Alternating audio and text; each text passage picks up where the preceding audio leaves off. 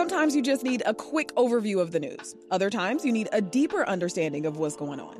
The Rundown podcast has all of that, and it's Chicago-based, so you know what's up in your neighborhood and across town. Listen to The Rundown wherever you get your podcasts. Hi, I'm Sasha Ann Simons, and this is WBEZ's Weekly News Roundup. Each week, we bring you two great journalists to take you inside the biggest local and state stories of the week. Stories like a pinpoint of light at the end of the pandemic tunnel. I could not be more thrilled to introduce the 5 people who are doing Chicago's first vaccinating and the 5 people who are receiving the first vaccines in Chicago. While friends and neighbors continue to die at an alarming rate. Since yesterday, we have received reports of 181 new individuals who have lost their battle with COVID. Hard times for the state's budget. Governor J.B. Pritzker announced about $700 million in budget cuts. While regular people and local governments await help from Congress. Congress appears to be on the verge of making a deal on a coronavirus relief package. Senate Majority Leader Mitch McConnell says it's highly likely that senators will work through the weekend to come to an agreement. Joining us this week around the virtual table is Dawn Rhodes. She's a senior editor at Block Club Chicago. Dawn, welcome to Reset. Hi, Sasha. How are you? Doing very well. Nice to talk with you. Also with us, WTTW political correspondent and host Paris Schutz. Paris, welcome back. Sasha, welcome to Chicago. Nice to meet you over the phone. Thank you so much. Can't wait to meet you all in person, but here we are. I want to start with the latest on COVID-19 in our region. Yesterday, Illinois reported 8,828 new cases of the virus and 181 more deaths. Paris, vaccine distribution, as we've talked about, is underway. How's it going? Well, I mean, as you heard earlier, that Illinois got its 109,000 doses that it was scheduled to get, but now it's kind of up in the air. And Pfizer put out a statement saying, well, we've got a couple million doses sitting in warehouses, and we're waiting for instructions on where to send them. Governor Pritzker and many other states' governors have said, we're not getting the future doses that we thought we were promised. And federal government says, well, no, there's nothing wrong. So there's a lot of confusion right now. It echoes kind of what happened in the very beginning of the pandemic, where states were kind of left on their own to figure out PPE and testing. I mean, there was really no coordination from the federal government. So I think we're going to have to see whether the next few weeks it smooths out or it continues to be kind of chaotic. So, Paris, we've got healthcare workers getting vaccinated. People at high risk are also being given top priority for the vaccine. Who can expect to get it next? For the next few weeks at least, exclusively healthcare workers getting it, maybe trickling into some nursing homes. But even that is still sort of being figured out by the CDC and by the state. Dawn, Loretto Hospital on the west side was the first to administer the vaccine in Chicago, and it was a real moment of celebration. All right. First 5 vaccinations done. Thank you. Yeah, it sure was. I mean, in part because, as we all know, the South and West sides have been disproportionately hit by the pandemic, not just in terms of rates of infection and death rates, but certainly in terms of the economic fallout. So it was definitely symbolic for a hospital on the West side that serves a lot of these disadvantaged communities and people who are most susceptible to the disease to be the first place to give out the vaccination. And it was especially significant as well that a Latina doctor was the first one to receive the vaccination. And she talked about that. Governor Pritzker says that the state is preparing for smaller shipments of the Pfizer vaccine than previously expected. Paris, can you talk about what's going on at the federal level? I don't know that anyone really knows what's going on at the federal level because they say that that's not true, that every state is getting the allotments that were promised. But it's not just Governor Pritzker. You're the governor of Maryland, Governor Hogan, saying the same things, that we're preparing for less than we thought we were promised. And like I said earlier, Pfizer says it's not because of a shortage of production or distribution. We have them sitting in the warehouse, both in Kalamazoo and right across the border in Wisconsin, and they just need a home. So Governor Pritzker said he's still trying to figure out the answer to why it appears that they're going to get about half in the next couple of weeks than they thought they were.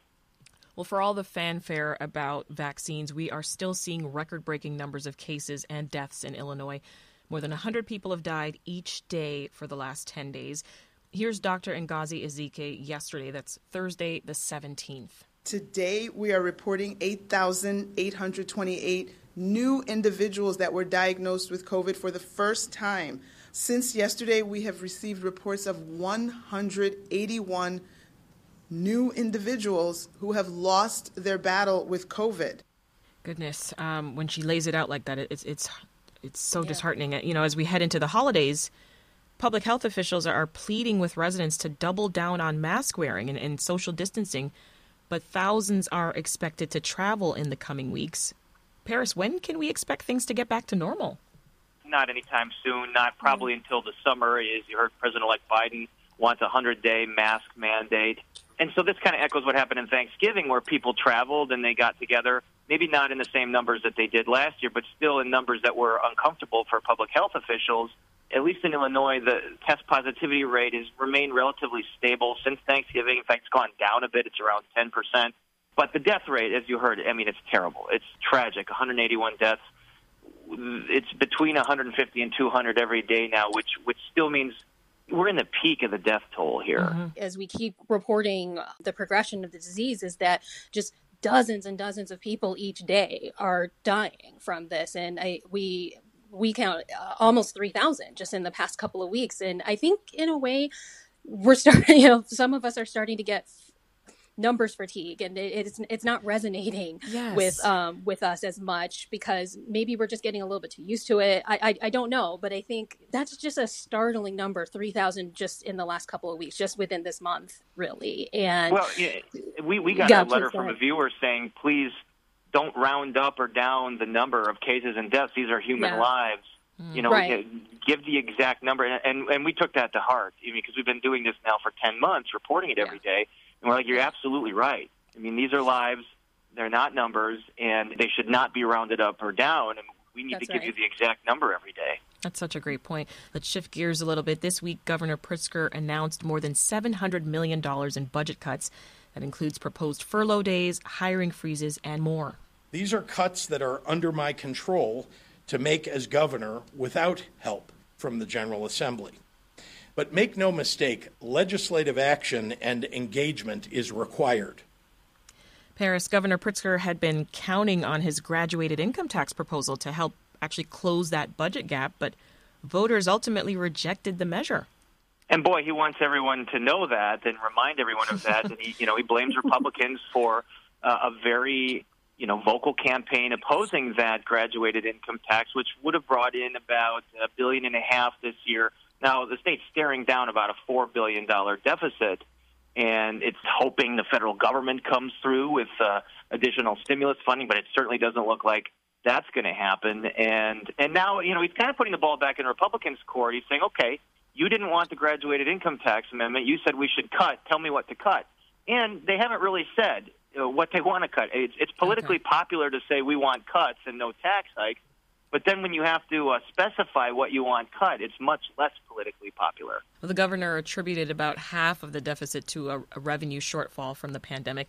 Dawn, talk about the impact that we're seeing on local businesses and restaurants. Yeah, almost every week we're writing a story about a restaurant or a business that has been forced to close just because they just can't survive. They can't, and we've written about restaurants that are choosing to close through the winter and then hope to reopen in the summer in the spring or summer, and just ride out the winter. Yeah. So that's one strategy that we've seen. It's devastating, and in addition to that, live venues have really struggled because those have just been closed for months now. So there's just no income and no relief coming from the federal government, despite many, many campaigns and pleas. So the sad reality is our communities are already looking very different now than they did 6-8 months ago. And they're going to look very different in another 6 months because some businesses were able to get by through outdoor dining and things like that and get creative. And we've written stories about that too. But the winter, the winter is only going to slow things down more, and it's only going to be more of a struggle. So it's only going to get worse for a lot of communities. Well, yeah, you bring up some great points. Congressional Democrats have been pushing for local and state aid as part of a second COVID-19 stimulus package, and negotiations have been dragging on for weeks. So, Paris, where do things stand? Well, it seems to change by the hour, but we've been hearing for days that the consensus is they're going to pass something that's worth about $900 billion. It will include individual checks and unemployment enhancements, but nothing for state and local governments. It's not a total loss, though. There will be money for CPS. There will be money for transit agencies to keep them running on the same schedules, at least until the first quarter, through the first quarter of next year. But, you heard the budget deficit number we talked about with the state, $4 billion. Yeah. The city just balanced a $1.2 billion budget deficit. There is a $160 billion bill sitting in Congress that they siphoned off of this relief bill because it just didn't have any Republican support. And it's hard to imagine that anything happens on that bill, and that's all for state and local governments, because Republicans have signaled that that's not something they're in favor of. So Biden says he is in favor of it. It would stand a much better chance if the Democrats get those 2 seats in Georgia. If they don't, I think it seems like Chicago and Illinois and other municipalities are kind of on their own. That's WTTW's Paris Schutz. He's with us this week along with Don Rhodes of Block Club Chicago.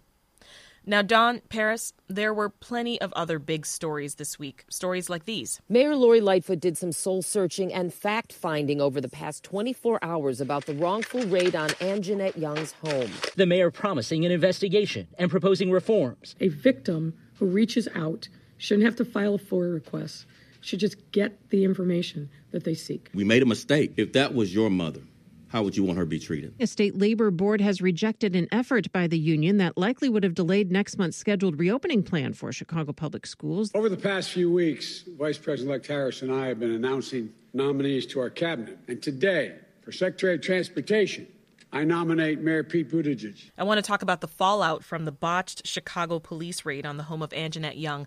Cops broke down the door to the wrong home and handcuffed this woman, naked, while the guy they were looking for was on an electronic monitor a few apartments away. Don, how the heck did this happen?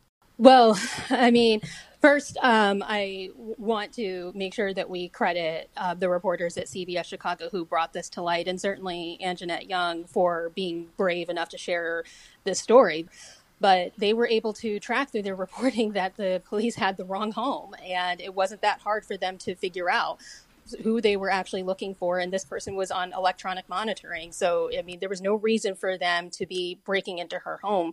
Beyond all that, as many people would have seen him by now, I mean, Anjanette was getting ready for bed, and she was in a very vulnerable position in her home, and police body cams are activated, and she's handcuffed, naked, and not being able to cover up, and just a really prolonged, horrible, traumatic experience. 20 minutes. For 20 minutes. And she's telling them dozens of times, you have the wrong home, and she's alone, and she doesn't know why they're there. She doesn't know what they're looking for. So it was just a really, really awful situation that she went through. Well, Anjanette Young says that she is actually still dealing with the trauma from that incident. Their job is to serve and protect. Well, they didn't do that for me. They didn't serve me. They didn't protect me. They didn't care about me.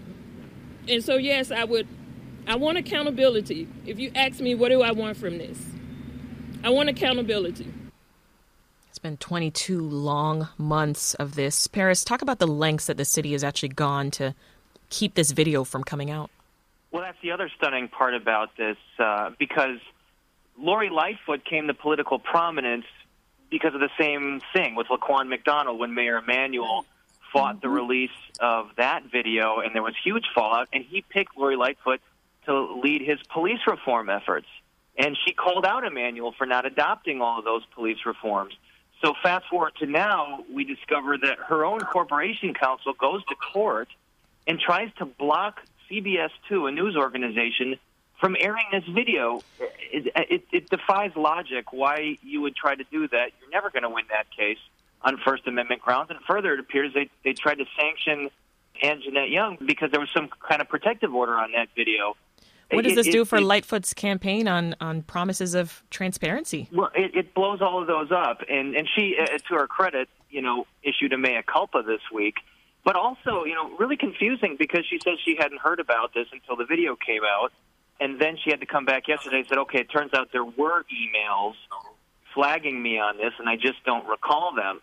So she had to, issue a real mea culpa. But, this happened under Emanuel. This didn't happen under her. It's just this fallout here. The Lightfoot administration shot themselves in the foot. Yeah. And so did the Corporation Counsel, Mark Flessner, who's under fire now. And she's not committal on whether he is going to keep his job or not. But, he's the one that apparently went and tried to fight the release of this video. Well, as you've pointed out, the mayor's narrative around this whole incident, it's shifted in the last couple of days. Yeah. First, she said she didn't know what happened to Anjanette Young until CBS aired the story. The reporter there was Dave Savini. Now she says she was told about it, but didn't recall. It's been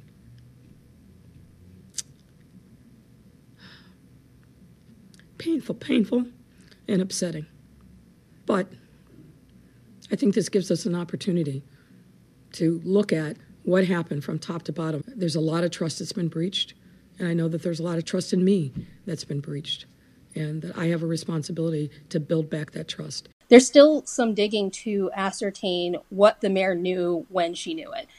Because as you said, within 24 hours, really, her narrative on this shifted. And because she was adamant that she did not know anything about the case, she didn't know anything about there being body cam video, and she definitely didn't know anything about her city lawyers going to court to try to block CBS from airing any of this.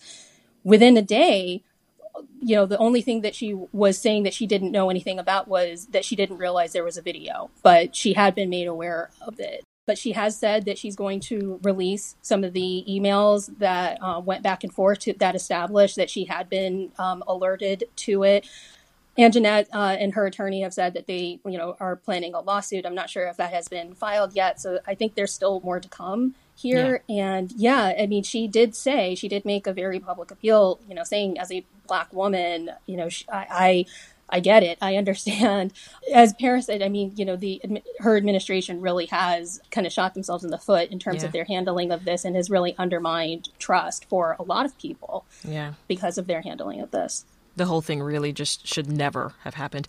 I want to turn now to Chicago Public Schools. Yesterday, a state labor board rejected a bid by the teachers union to stop schools from reopening for in-person learning. Paris, what can you tell us about the decision? Well, the teachers union argued that the CPS cannot just make this decision unilaterally to go back to in-person learning, that it should be collectively bargained. The labor board, by a 2-to-1 vote, said, no, you have a contract. You've already done your collective bargaining. This doesn't violate that. So now CTU says they're going to take this to court. They don't trust that CPS is going to take all the protective measures it needs to keep teachers and students safe. CPS says we've improved the ventilation in all of our schools. And by the way, and I know you're going to get into this, it seems like only 77,000 of 300-plus thousand kids are going to actually go back. So it doesn't look like that many folks are buying in, although, it starts in January with the cluster learning in pre-K, and then in February, K through 8. So, CTU says they're going to keep fighting. How are they going to move forward here? Because there's a history of bad blood, right, between the mayor and the CTU. Paris? Yeah, there's a history of bad blood. There was the longest strike in education labor history in Chicago. I don't know what legal remedy they really have, though. They have a contract, and labor board said, this is not something that needs to be collectively bargained. Let's shift gears here for time. President-elect Joe Biden announced Pete Buttigieg as his pick for transportation chief.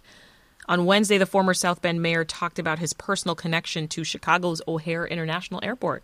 Travel in my mind is synonymous with growth, with adventure, even love, so much so that I proposed to my husband, Chasten, in an airport terminal.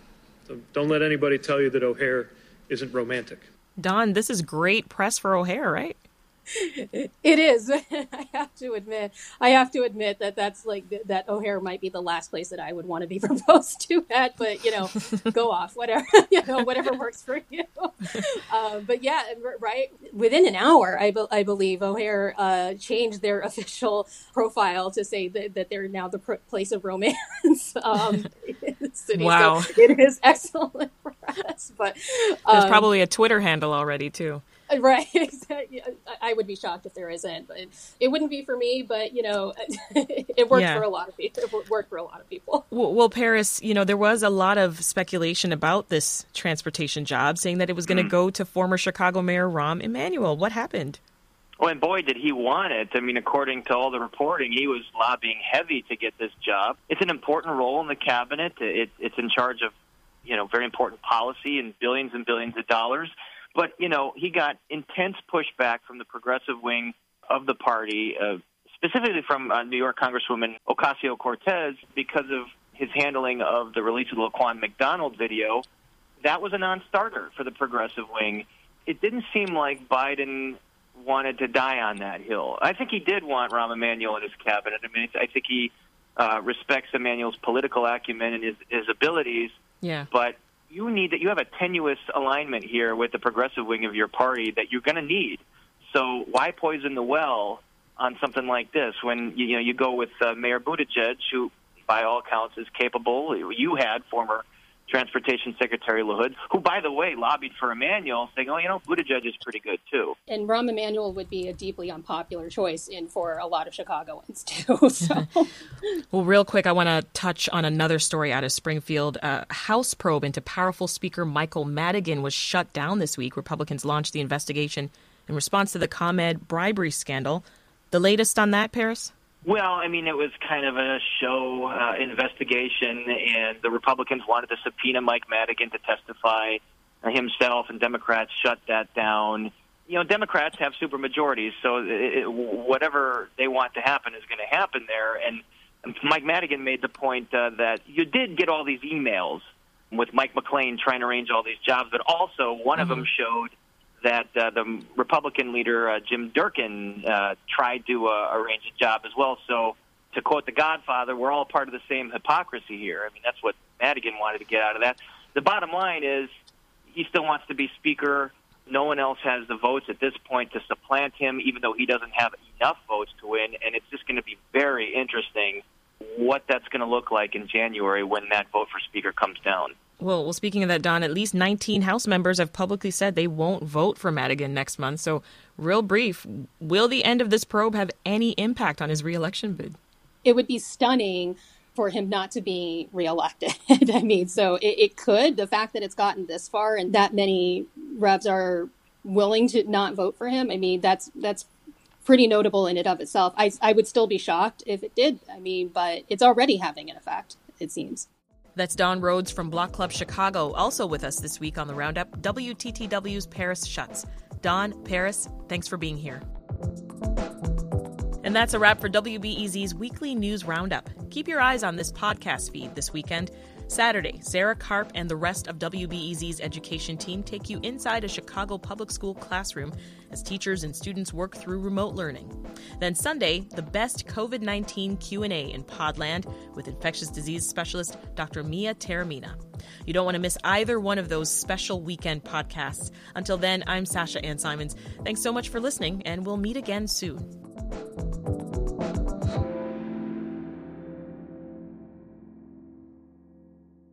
If you need a break from the news, WBEZ's Nerd App podcast is here for you. Our show is all about delight. We laugh about what's happening in pop culture and feature thoughtful interviews with fascinating people. We even have a monthly book club.